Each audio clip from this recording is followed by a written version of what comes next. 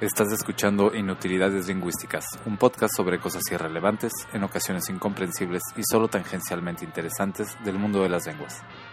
Episodio 29, sobre el desplazamiento vocálico del inglés de Canadá.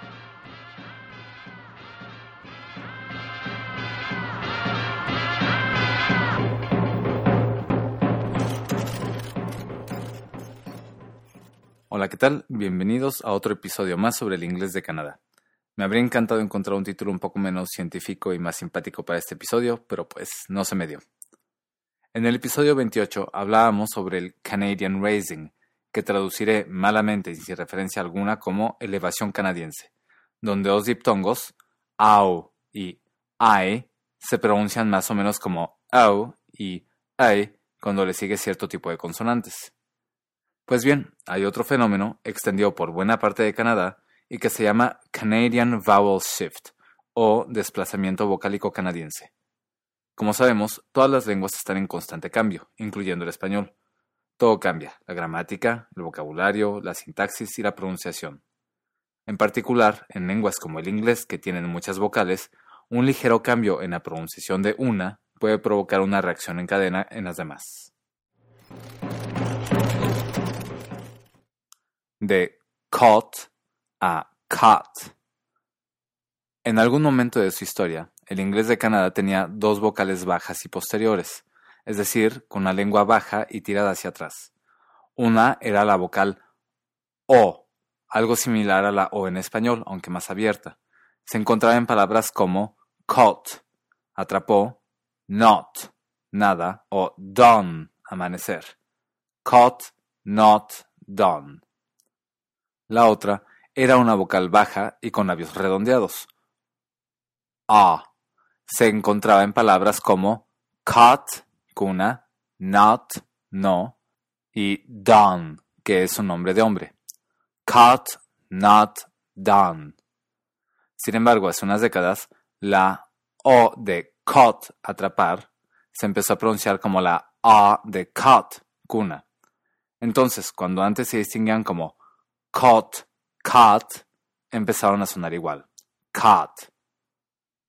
Eso redujo el número de vocales bajas y posteriores a una, en lugar de dos. Y este simple fenómeno es lo que, según varios autores, da lugar al cambio en cadena de otras tres vocales.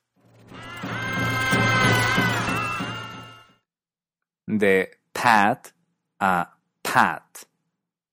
El espacio que quedó liberado por la reducción de vocales en la parte baja posterior de la boca permitió el desplazamiento de otra vocal, A, como en pat, palmada.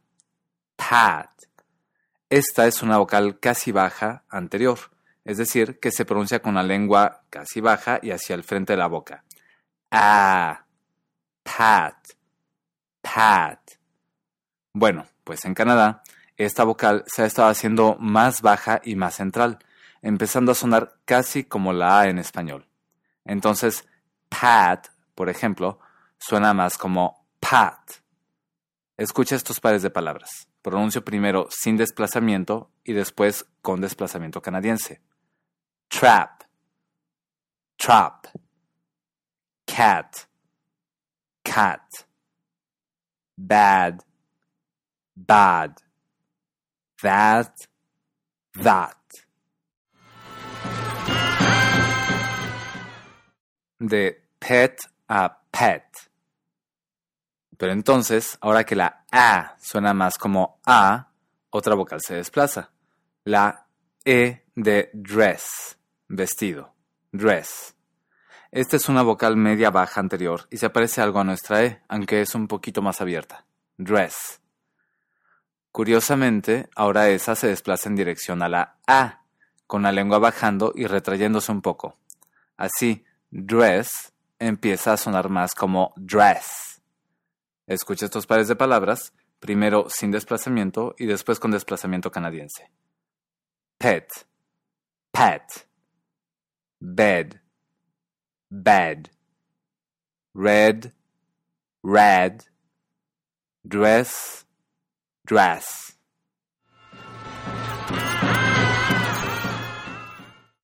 De pit a pet. Y con esto llegamos al último desplazamiento. Con la E de bed acercándose a la A de bad, la E de pit, pozo, también se desplaza. Y se desplaza igual que las otras vocales, con la lengua haciéndose más hacia abajo y hacia la parte de atrás de la boca, aproximándose a la vocal E. Por ejemplo, pit, kid, rich y kiss empiezan a sonar más como pit, kid, rich y kiss, o poniéndolas una al lado de la otra, primero sin desplazamiento y luego con desplazamiento, pit, pit, kid, kid, rich, rich, kiss, kiss. Evidentemente, no todos los canadienses pronuncian igual. Hay diferencias regionales y, además, no solo no soy un hablante nativo del inglés, sino que traté de exagerar un poco las pronunciaciones de algunas vocales para tratar de dejar más claras las diferencias. Pero, resumiendo, una frase como un pescado rojo atrapó a una rana gorda, a red fish caught a fat frog, tendería a sonar en Canadá más como a red fish caught a fat frog. Pero cuidado, porque extrañamente estos son cambios que también se dan en, adivina dónde, California. Así que si necesitas estar seguro si con quien hablas es un canadiense o un californiano, todavía necesitas aplicarle la prueba que menciona en el episodio 28 y preguntar dónde vive el presidente de los Estados Unidos. Si te dice que en The White House, es de California. Si dice White House y además tiene el desplazamiento vocálico del que platicamos hoy, seguro es canadiense. Gracias por escuchar. Si te gustó el episodio, puedes ayudarme a generar audiencia compartiéndolo con tus amigos. Y nos vemos posteriormente con más inutilidades lingüísticas. La música de este episodio es de Ergo Fesmes.